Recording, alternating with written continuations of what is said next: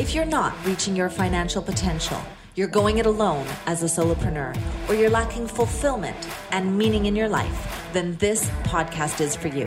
In each and every episode, Rock helps you create breakthroughs and results so you can live life on your terms. So get ready to unleash more money, time, and magic in your life. Here's your host, Rock Thomas. Today, I want to encourage you to stop and reflect. How intentional have you been with surrounding yourself with rock stars, with badasses, with people that are encouraging you to live your dream, people that have resources and have the ability to impact your life in a positive way? Or are you surrounded with some people that are struggling and maybe are pulling you back and are creating doubt in your life? Or maybe a cast of characters in your life. Whoever you surround yourself, though, I think we can all agree is going to have a ripple effect in your life. So the good news is that if you choose a group of people, a tribe of people that are high achieving, motivated, happy, it's going to accelerate your success. I think we can all agree upon that. And that's the whole point of this show, is to introduce you to people who have broken through, defied the odds, made a difference in their life, and for you to be able to add them to, having them as a mentor as part of your peer group. However, when you're ready to truly start the path to financial freedom and fulfillment in your life, then you can find out about this concept called the mastermind groups. And if you're a high achiever, then I have a mastermind group that's got some room for you. It's a community that's going to blow your mind in what it will bring to you and the impact it'll have on your life. I certainly know this because I've been doing this for 8 years, and there's nothing I've seen in the personal development field that's more impactful than the powerful, curated mastermind group. So all you have to do is jump on a call with a team member, go to rockthomas.com/VIP call, and have a conversation with one of my directors of opportunities. Going to explain to you what that community is all about, see if there's a fit on both sides, and then watch your pathway to success become very accelerated. So go ahead, rockthomas.com/VIP call. Hey, everybody, welcome to another session of the I Am Movement podcast. Today, we're going to visit with a dear friend of mine that has been part of my mastermind group, GoBundance, from its inception many years ago.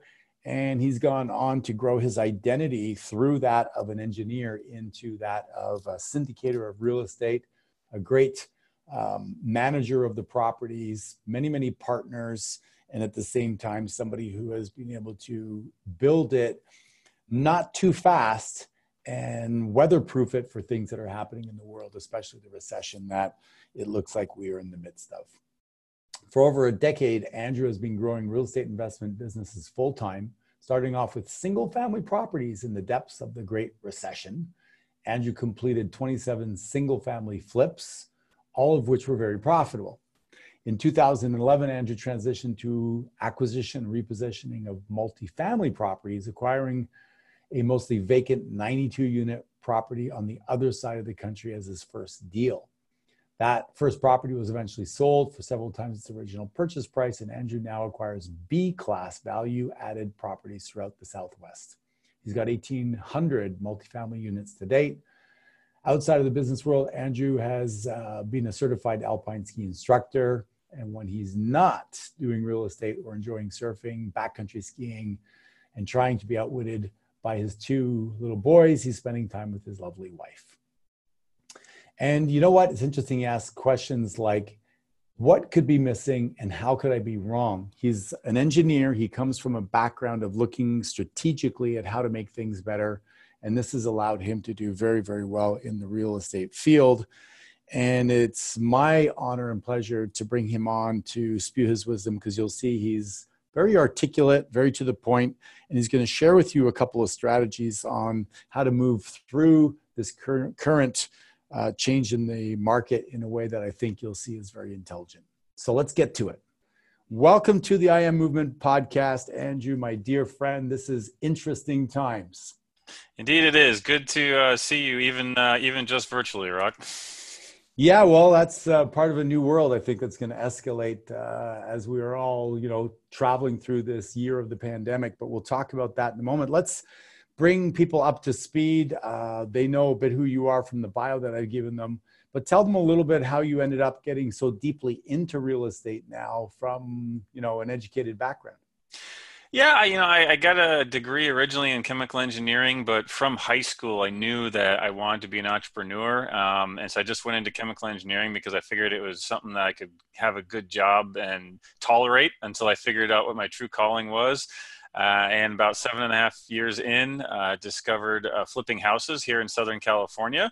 I quit my job to do that. And then my wife quit her job 2 years later, so we could both do it full time. We did that for about 4.5 years here, and then in 2011, we went and we syndicated an apartment complex. That means we didn't have the money to buy it ourselves, so we pulled together investors and went and purchased a 92-unit apartment complex out in Georgia, and because we figured, with all these foreclosures and all coming out of the recession, apartments are probably going to do really well, right? Because people can't buy houses, but they need to live somewhere. And, after a recession, you have an expansion. And so we went into apartments full time in 2011. And since then, we've bought about 1,800 units. I'm actually really thankful that we have not bought much in the last 2 years. And that's our full-time job. And now, we're definitely, we've switched modes from acquisition and expansion to asset preservation and protection. So explain that a little bit for people listening to that. What does that mean? So, 2 years ago, our goals and our business plan was, okay, let's see if, we want to try to buy 800 units this year in these cities, and here's how we're going to raise the money. And, we brought on 2 additional people to expand our team, and that was the plan, right? And it's just like, when the Titanic hit the iceberg, everyone's plan was, oh, hey, when I get to the other side, I'm going to do this and this. All of a sudden, the plan was, okay, I've got to get to this lifeboat. I'm going to make sure I get, it all changed in a heartbeat. And that's basically what happened to everybody in most of the world a few weeks ago.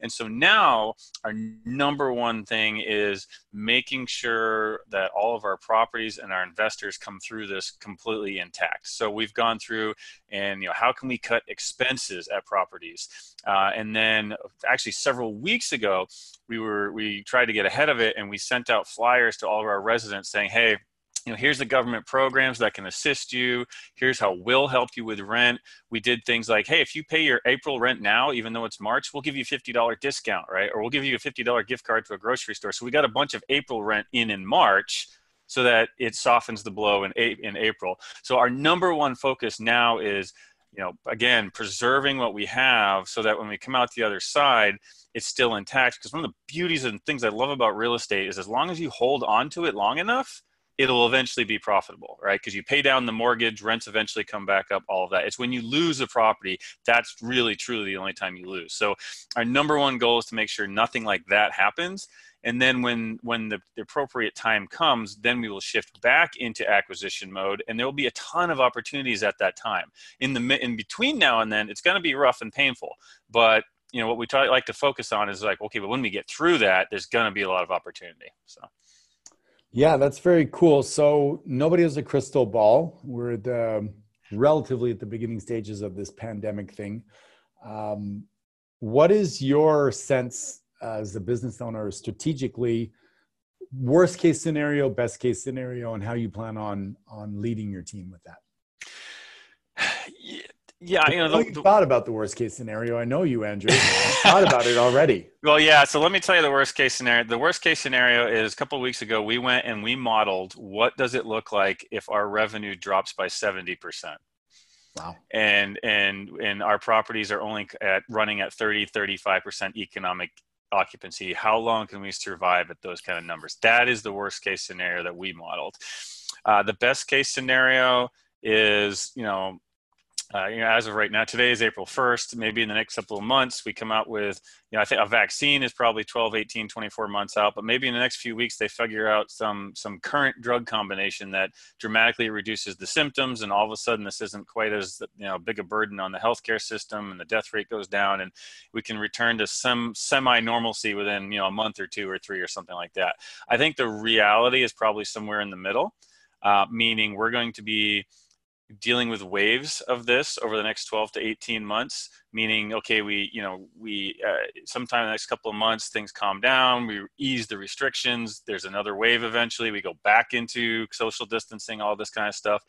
And it's probably going to be kind of off and on until we do get the vaccine and until we develop herd immunity. So what that looks like economically is probably kind of a U-shaped thing where we come down, we bottom out, hopefully not too deep. The government is doing a lot of things that will help. Lenders are not rushing to foreclose. In fact, they're doing the opposite. They're saying, hey, we'll help you. We'll give you 6 months off, right? That makes a huge difference of not aggravating the severity of this. So that is a real glimmer of hope to me, that this won't be as deep as it could be. And then, again, I think it could last at least 12, 18 months. And then hopefully once the virus becomes, unfortunately, probably just kind of a part of daily life where it's kind of like the flu, we've got a vaccine, you wash your hands extra. I think we start coming back out and we start the next cycle. So I'm not doomsday. I'm also not too optimistic of a quick V-shaped recovery. I think it's probably somewhere in the middle. So we are preparing for something worse than the middle and hoping for something better. That makes a lot of sense to me. So you said that the last couple of years you kind of reduced on your acquisition. You're happy about that. What was the reason for that? Were you just not finding things in your criteria because the market was kind of bubbling? Yeah, we've always, whenever we look at an acquisition, our number one question is what's the potential downside? And if the potential downside is acceptable, then we look at what's the potential upside. And as we looked at hundreds and hundreds of deals over the last 2 years, and whenever we looked at a deal and the price that we were going to have to pay to get it, and then the resulting thin margins that we would be at, we said, well, if something happens, meaning in our view, just a normal recession, if a normal recession were to happen, this property could be a problem at these prices. So therefore, we don't feel like we can pay this. And so we ended up looking at hundreds and hundreds of deals in the last 2 years and not buying any. And by being, I guess, disciplined or whatever, not just doing deals just because we could do them, I was feeling left out. I'm like, okay, maybe we're doing something wrong. Maybe, if everyone else is buying these things, maybe are we underwriting wrong? Are we being too conservative? It really kind of made me question for a while our business model, because everyone else is doing these great deals and we're not. Now I look back, and I'm not necessarily saying they were all bad deals. I'm thankful that I don't have anything that we bought at top prices and on thin margins, because those are going to be the first ones to get into trouble. It was, now looking back, there were some deals I was kind of pretty bummed that we missed. And now I'm like, you know what? I'm actually kind of glad I don't own that. So. Totally get it. So you are a team of what? How big is your team now? Well, we've got our direct team, and then we kind of have our indirect team. So we use third-party property management. So if you were to include all of those staff members, we're probably a team of 35 or 40. But direct, we have myself and my wife, our business partners. And then my three main principals in the apartment business are, of course, good friends of both of ours, David Osborne, Tim Rode, and Pat Hyben. And then we have two acquisitions people that we brought on. One of them, Kelly Andrews, she's an absolute rock star. And so is Anthony. He's not an M1, but both of them are amazing. And they've really improved our business. And I can't wait for them to participate in the opportunities that are going to come down the roads. So, and then I have an office manager. So our core team is really kind of four of us.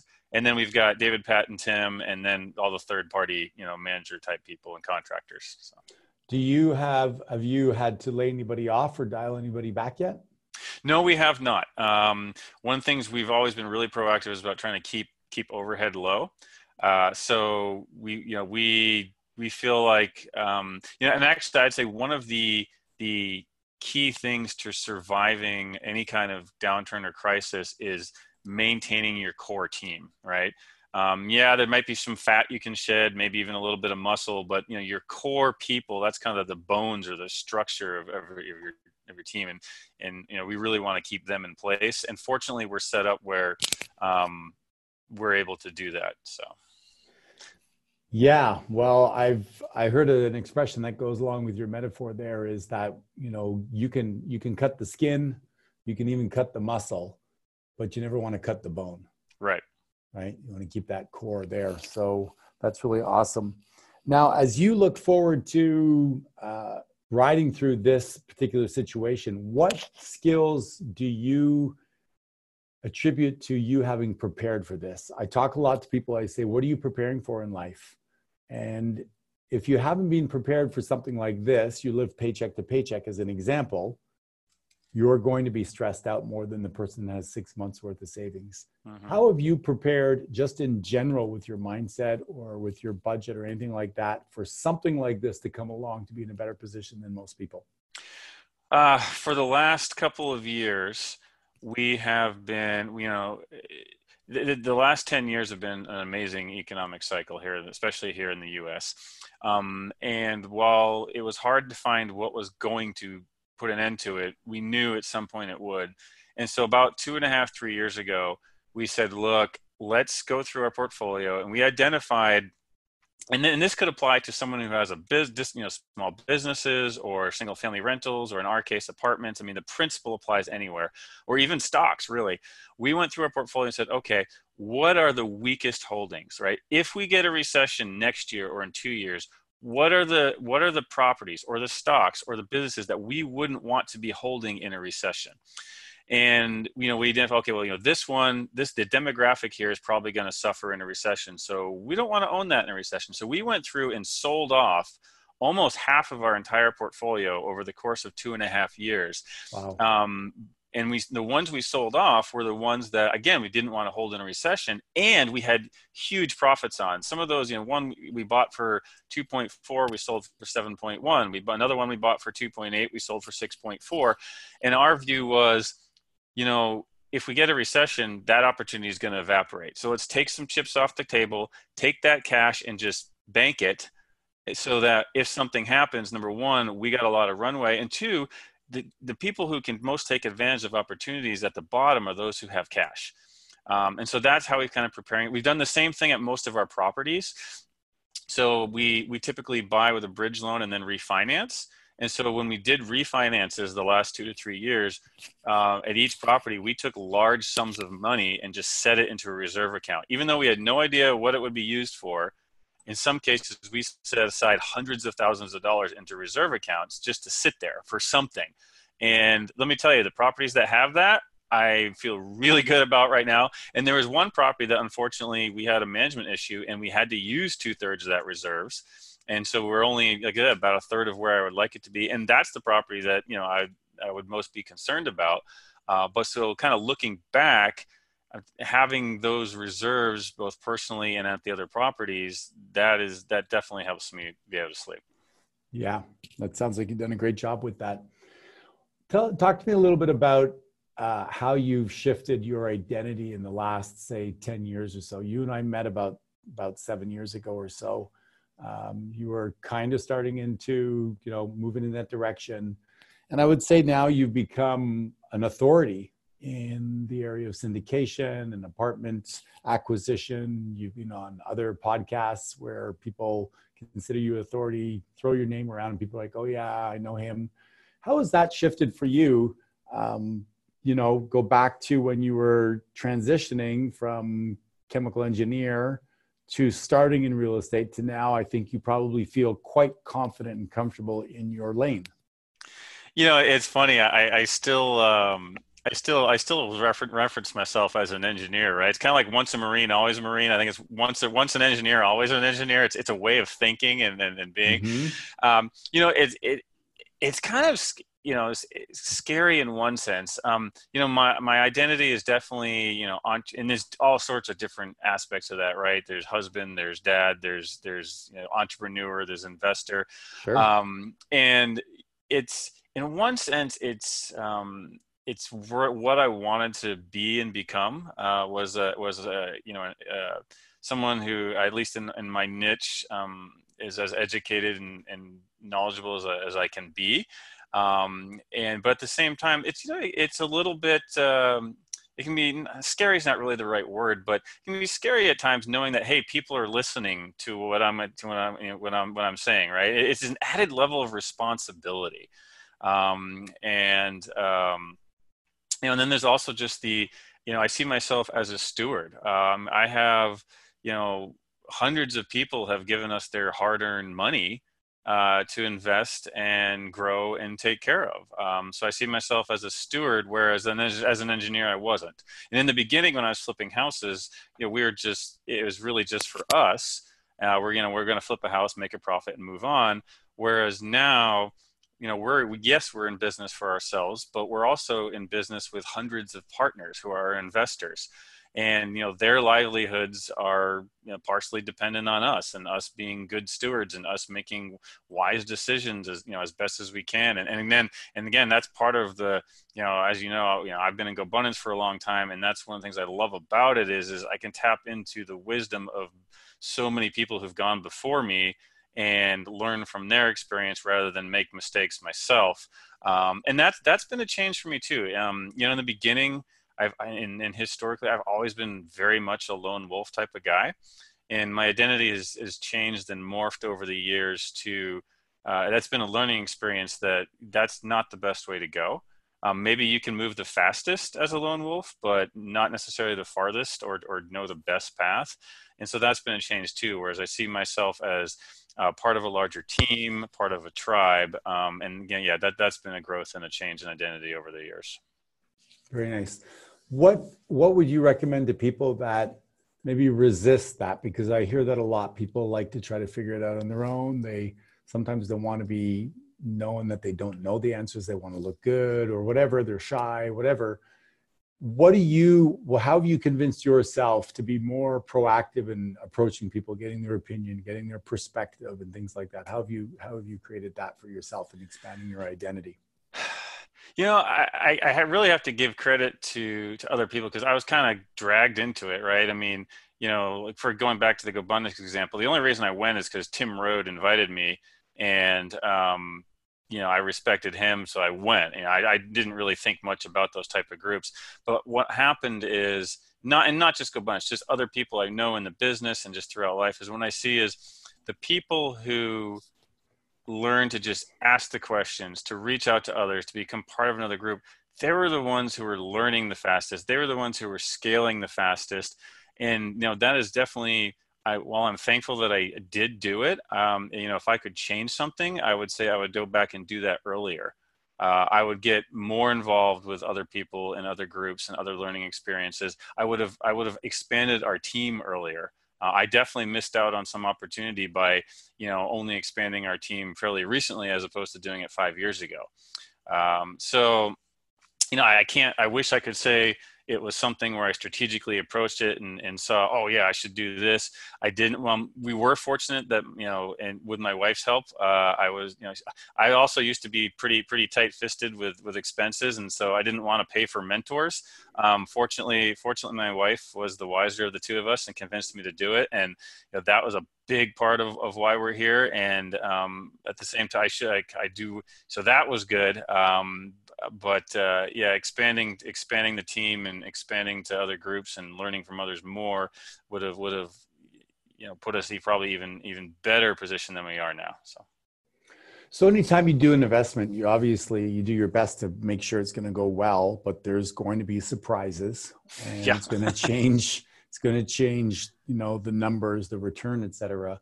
What are, say, 1, 2, or 3 of the top lessons you've learned in the last kind of 10 years of doing this that now maybe is automatic, where you're like, okay, we're going to check this, check the neighbors, or check the references, or check the cooling system?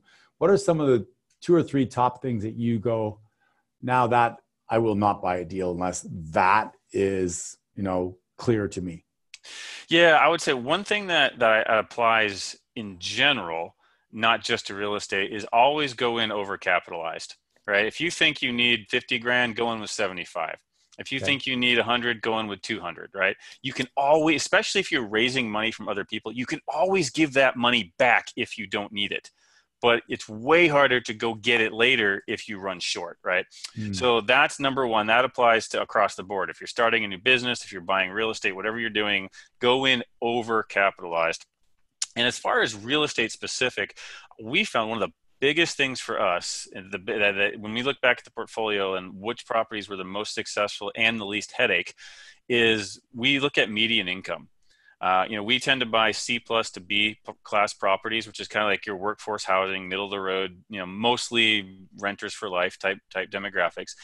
And once we found that once you get below, and again, most of it, we're not talking California or crazy New York type incomes and prices, but for the majority of the country, the South, the Midwest, once we get below 35,000 median income, those properties tend to really struggle more with collections, evictions, delinquent rent. Crime goes up.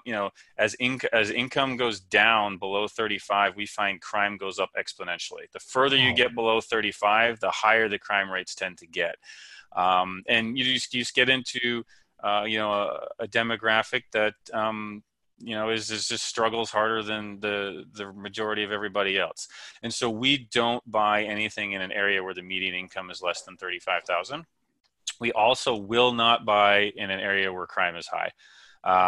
If we're looking at again, single family, big apartment complex, whatever it is, if there's a couple of crime issues at your property, you can buy it and you can fix that, but you can't change the neighborhood around you.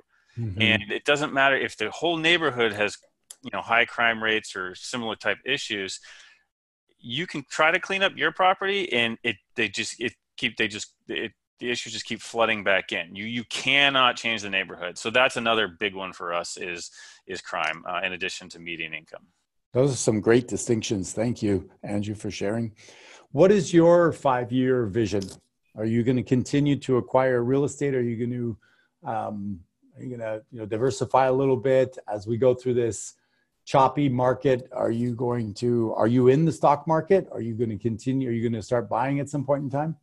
Yeah, my 5-year vision is very different than it was a month ago. So,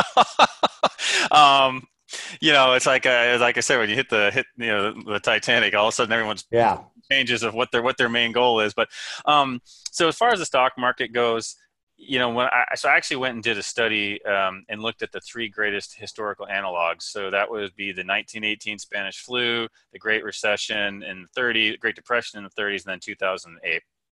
And when you look at those, the stock market declined over a period of 1 to 3 years, not just in the first month. 1 to 3 years, it declined anywhere from 50 to 84%, right?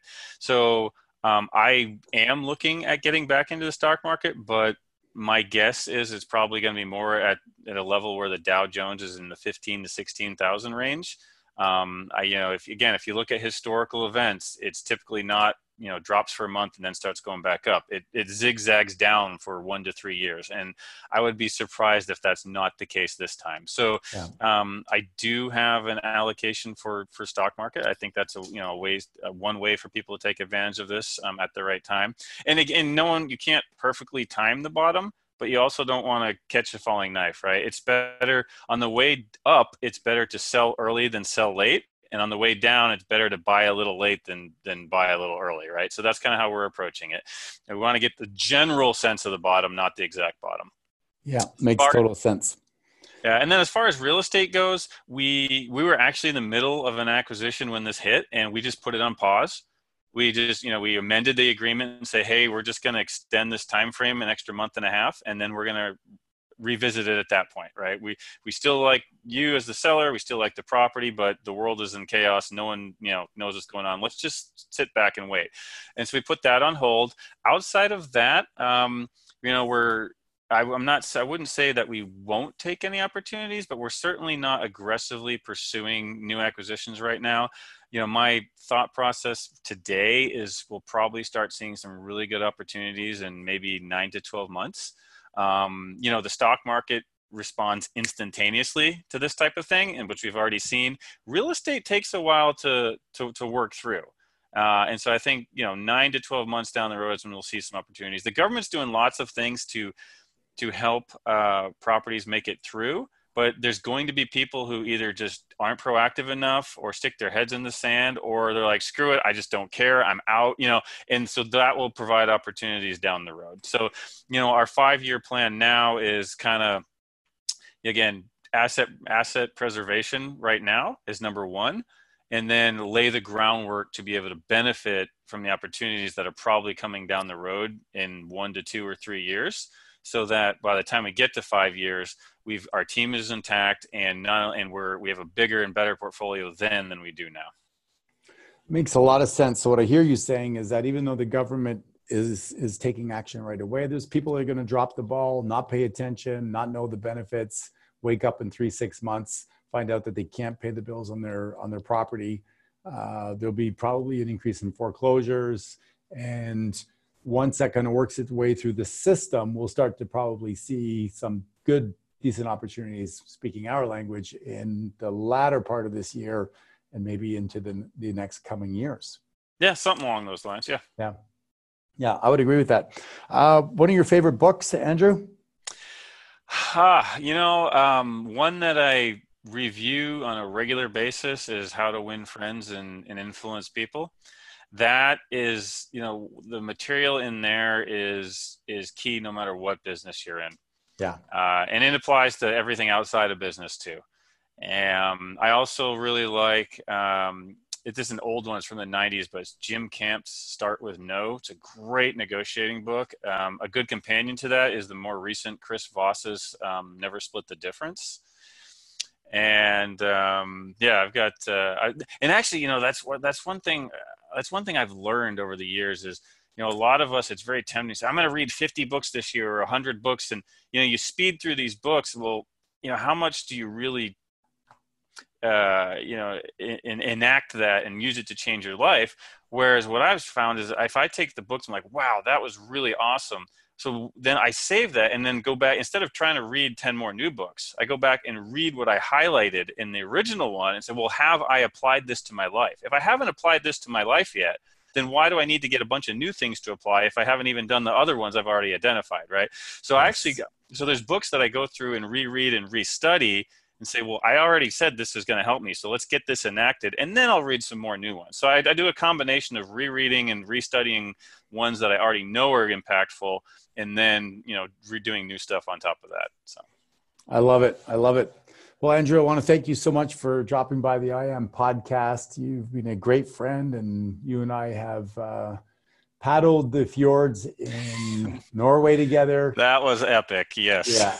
And we've done some really cool stuff, and doesn't surprise me to watch how you have incrementally built your business and done it with integrity. And even Kelly, who works with you, is somebody that came through the magic of the mastermind and the opportunity for you to, talent to meet experience and for that to grow. So it's been nice, having you as a friend and watching your success. Likewise, Rock. I appreciate that. All right, brother. Thanks so much. All right. Take care. So that's it for today's episode of Rock Your Money, Rock Your Life. Head on over to iTunes and subscribe to the show. One lucky listener every single week who posts a review on iTunes will win a chance in the grand prize drawing to be Rock's private VIP mastermind guest. Then head on over to rockyourmoneyrockyourlife.com and pick up a copy of Rock's free gift so you too can reach your financial potential, enjoy extraordinary success, and live the life you've imagined. Join us on the next episode.